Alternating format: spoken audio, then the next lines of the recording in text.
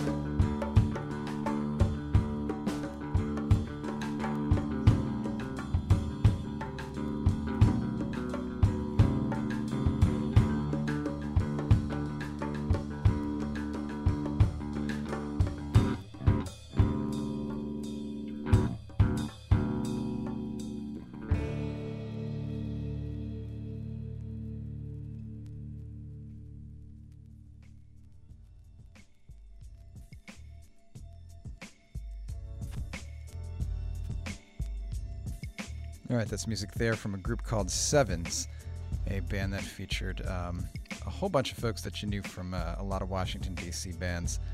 That's Bobby Sullivan from Soulside on percussion and vocals, Mark Sullivan of the band Kingface on guitar and vocals, Josh LaRue, who was in Rain Like the Sound of Trains, behind the drums, and on this single only, which was released by the Tolada record label sometime around the mid-1990s, there was Joe Lally from Fugazi on bass. Sevens also has a full-length LP out on the Akashic Book and Music label.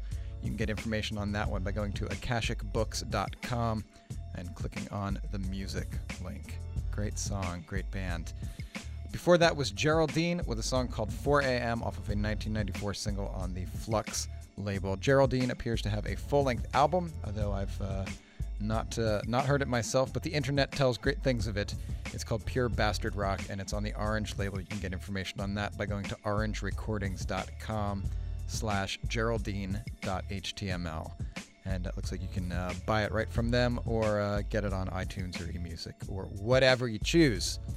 This is the Anti-Static Podcast. My name is Mike Lepica. You can email me anytime, mike@wfmu.org.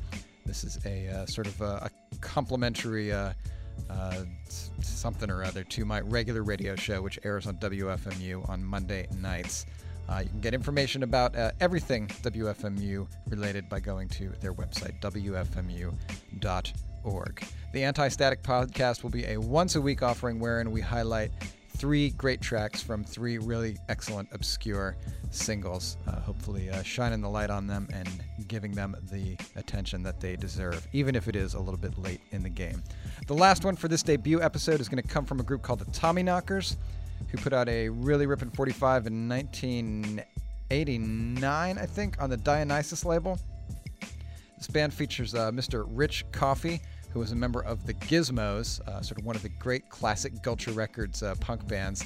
And the Tommyknockers have a MySpace page, which you can access and get more info on them by going to myspace.com/TheTommyknockers1. That's the Tommyknockers and then the numeral 1 following it.